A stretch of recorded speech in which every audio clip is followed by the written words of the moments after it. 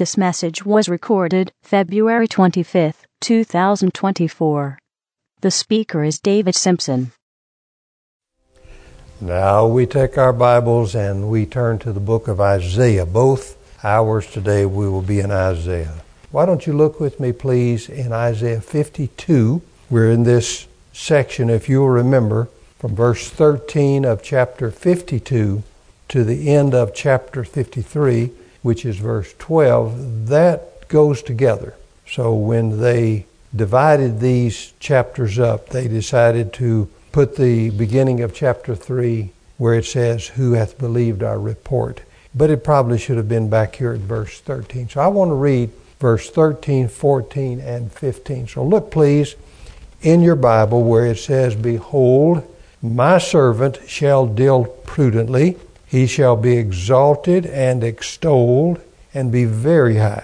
And as many were astonished or astonied at thee, his visage was more marred more than any man, and his form more than the sons of men. So shall he sprinkle many nations. The kings shall shut their mouths at him, for that which he hath not done hath not been told them, they shall see, and that which they had not heard shall they consider."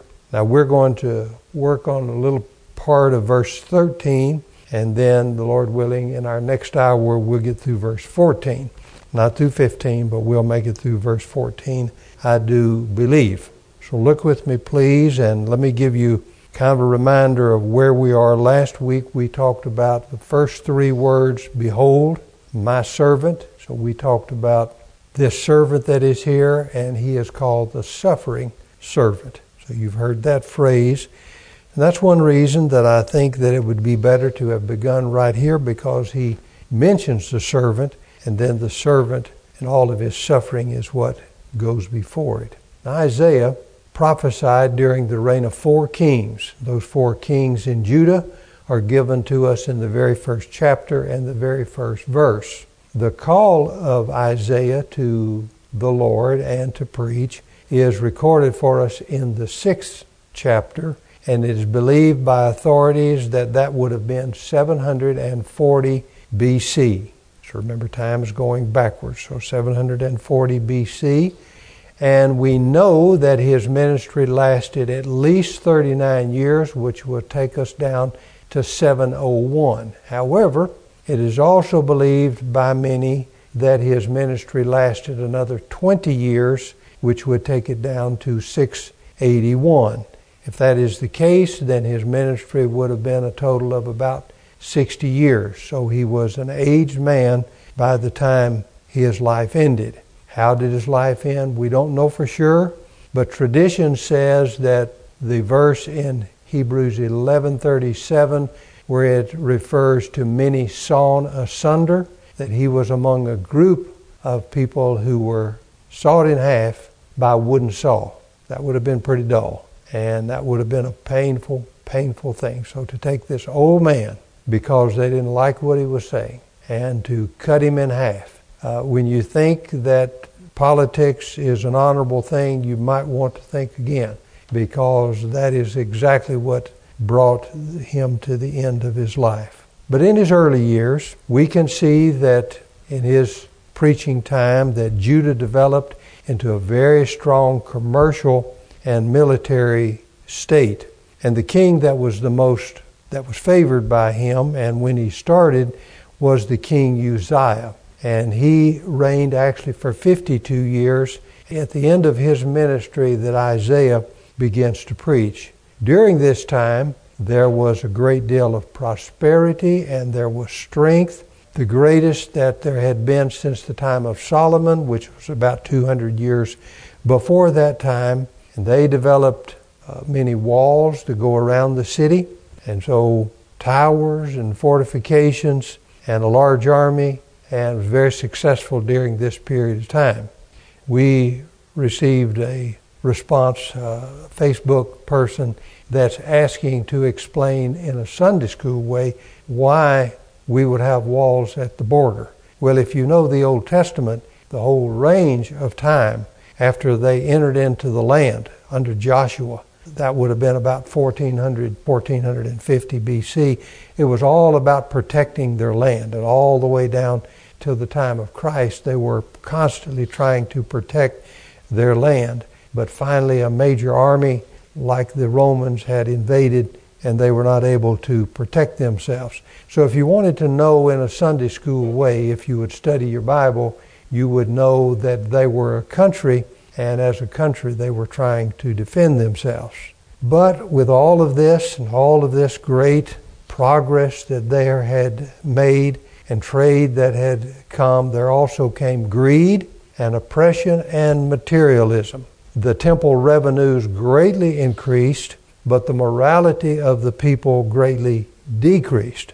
The religion was known for its formality and for its corruption and its doctrinal ignorance. The temple priest and the trained prophets were predominantly mouthpieces. Listen to this verse that it speaks of them in the 30th chapter, verse 9 and 10.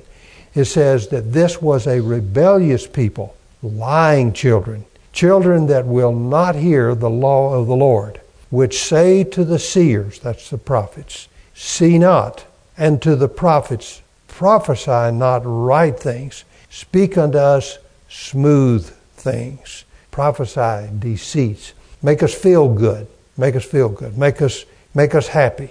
So it's into this atmosphere of ignorance and rebellion against God's character, His righteousness, that Isaiah entered to preach the gospel of sin put away and righteousness declared in connection with God's suffering servant. And in the prophecy, Isaiah is spoken of as an instrument of God. Israel, the nation, is spoken of as an instrument of God. The king of Persia, Cyrus, is spoken of as an instrument of God. Each of them are His servants. And how can you say that? Well, it is because God is sovereign, and each of them are pointing to God's true servant, God's elect servant, the one and only sinner's suffering servant, the Messiah, Jesus Christ. And what did the Jews do when their true Messiah came? Well, of course, they killed Him. And so they have been without their Messiah and remain without their Messiah and will never have Him. Do not follow after those who think the world is going to become a place where the Jewish nation all turns to Jesus Christ. That is not going to happen. Now I want you to go with me to the New Testament, and I want to take a few minutes before we actually come back and talk about the passage. And I want to show you 7 places in the New Testament where Isaiah 53 is pointed out as speaking of Christ. So go with me. Keep your place here, but I want you to go with me to Matthew 8, please. Matthew chapter 8. In verse 4, here in Isaiah 53, surely He hath borne our griefs and carried our sorrows, yet we did esteem Him stricken, smitten of God, and afflicted. If you look in chapter 8 and 17, it says that it might be fulfilled which was spoken by Isaiah the prophet, saying, Himself took our infirmities and bare our sicknesses. Well, this verse is referring back to Isaiah 53. Now, if you're in the New Testament, go with me to the next book, which is the Gospel according to Mark, and look in the 15th chapter. In verse 12 of Isaiah 53, it says, Therefore will I divide him a portion with the great, and shall divide the spoil with the strong, because he hath poured out his soul unto death. He was numbered with the transgressors, and bare the sin of many, and made intercession for the transgressors. So what do we see in Mark chapter 15 and verse 28? The scripture was fulfilled which said, and he was numbered with the transgressors. So many times through the New Testament we're finding it saith. Then I want you to go with me to Luke and look in chapter 22. And look please in verse 37. In 53:12, where it refers to him being numbered among the transgressors. And look here in verse 37. I think this is a very important verse. So Luke 22:37. For I say unto you that this that is written must yet be accomplished in me. So there's no salvation until he accomplishes this. No righteousness to justify, no iniquities to be taken away, no remission of sins must yet be accomplished in me. And now he quotes Isaiah 53:12, and he was reckoned among the transgressors, for the things concerning me, Jesus says, have an end. And that word end is that same word that he uses in John chapter 30, where he says, it is finished. These things have an end. In verse 1 of Isaiah 53, it reads, who has believed our report, and to whom is the arm of the Lord revealed? Now in John 12:38, this is John speaking, that the saying of Isaiah the prophet might be fulfilled, which he spoke, Lord, who hath believed our report? And to whom hath the arm of the Lord been revealed? Then go with me to the next book, the book of Acts. And go, please, to Acts chapter 8.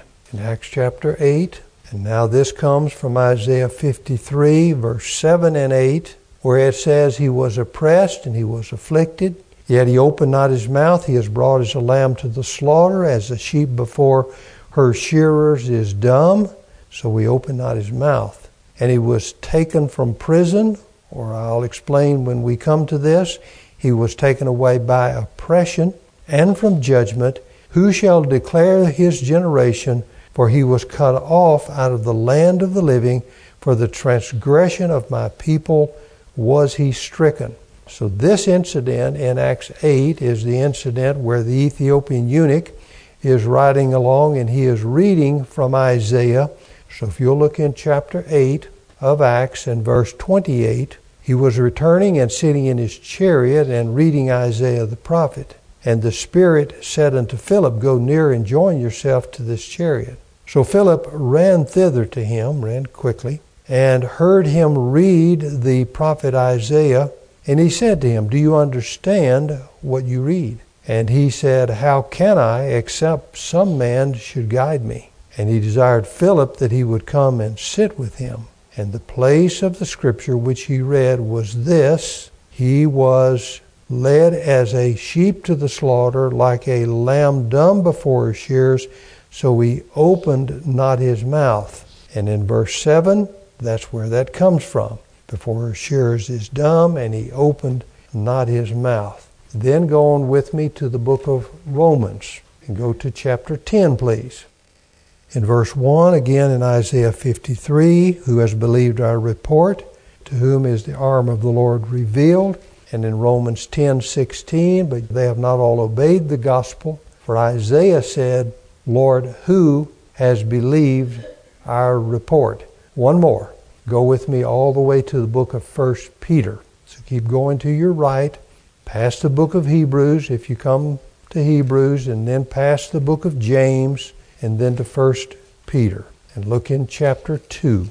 In verse 5 of Isaiah 53, he was wounded for our transgressions, he was bruised for our iniquities, the chastisement of our peace was upon him, and with his stripes we are healed. And what does he say here in 1 Peter chapter 2 and verse 24?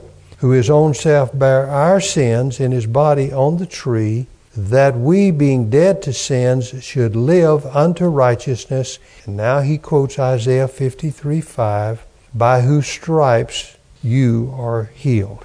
All right, so that gives you the 7 places in the New Testament. I don't know if that's the most of any. I didn't check that out, but it's probably pretty close to as many quotes of any particular place. Isaiah 53 was very, very important to them.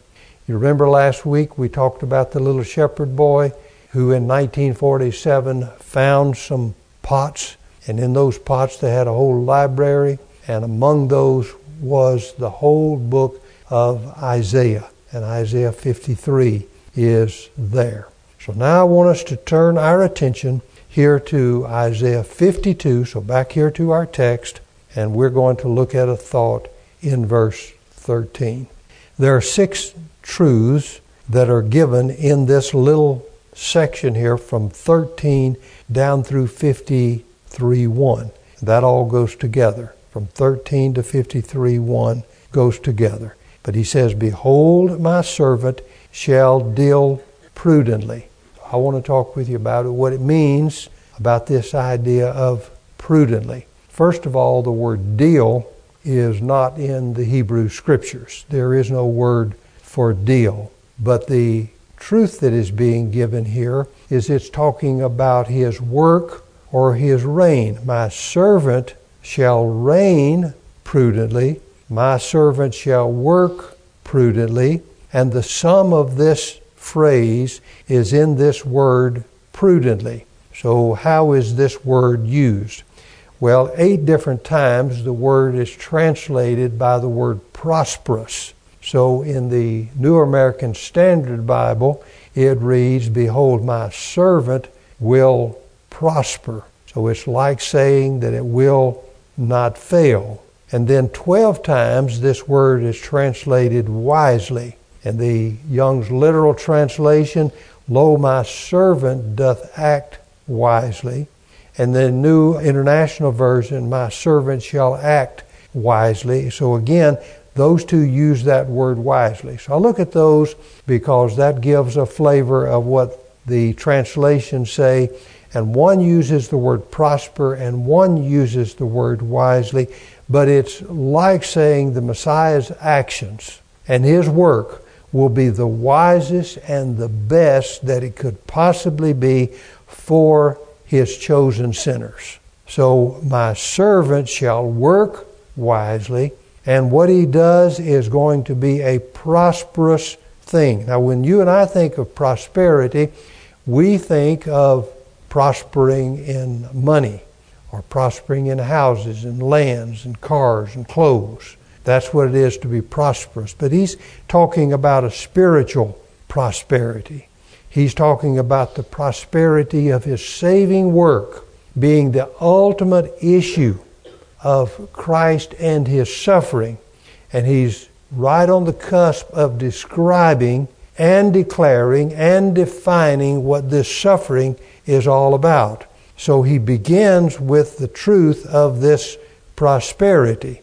And if you'll look down in the 53rd chapter, down to verse number 10, and look at the very last line in verse 10, and what does it say? It says, "The pleasure of the Lord shall prosper in his hand." So he began with this idea of prosperity, and he's going to conclude with the truth or the idea of prosperity. So this whole unit is talking about the prosperity of Christ in his suffering, and that is a very important truth to grasp.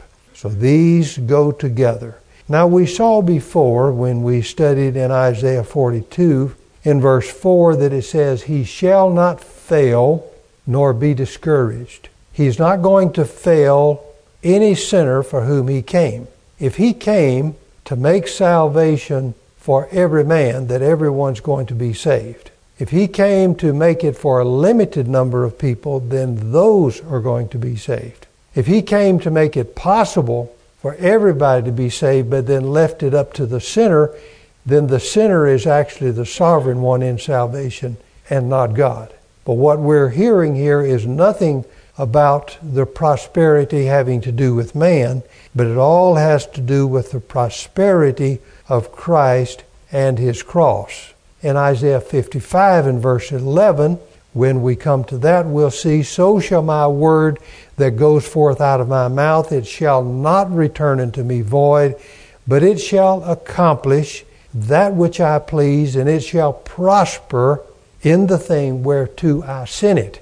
So if he sent it to save everybody, then it would have saved everybody. But God's word is telling us that his word is going forth with power and persuasion. So when I look in the book of Isaiah, that's what I find. What about when I look outside of the book of Isaiah?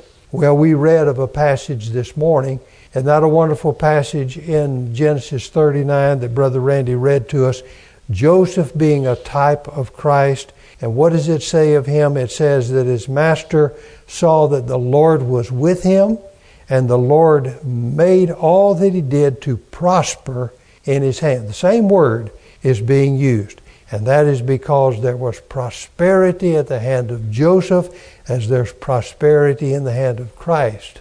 I'll give you another type of Christ. What about a man named Joshua? The name Joshua is that same Hebrew name for the name Jesus into the Greek language. And Joshua 1:7 says, "Only be thou strong and very courageous, that thou mayest observe to do according to all the law which Moses, my servant, commanded thee. Turn not to the right hand or to the left, that thou mayest prosper wheresoever thou goest." So we have two men. There is Joseph and there is Joshua.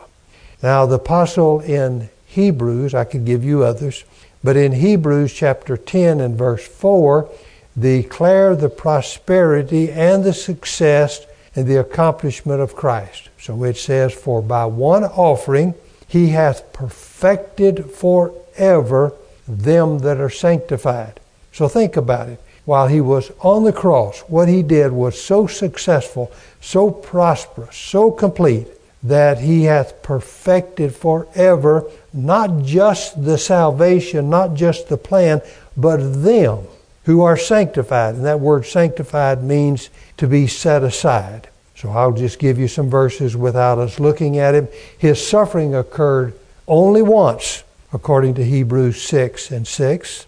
His suffering purged sin at once, according to the opening verses of Hebrews, and also in chapter 7, 26 and 27. And his suffering redeemed but once, according to Hebrews 9 and 12 and 26 to 28. What Christ accomplished at, by, through, in connection with the cross is the weightiest matter of the gospel. That's why we spend so much time on it. The truth of the gospel is the hub of the will of all soteriology or all salvation doctrine. Where did it begin? It began in the body of Jesus Christ, and it was accomplished on the cross. So he is our wisdom that was prosperous in all that he did. So how did Paul put this together in 1 Corinthians 1 and 30?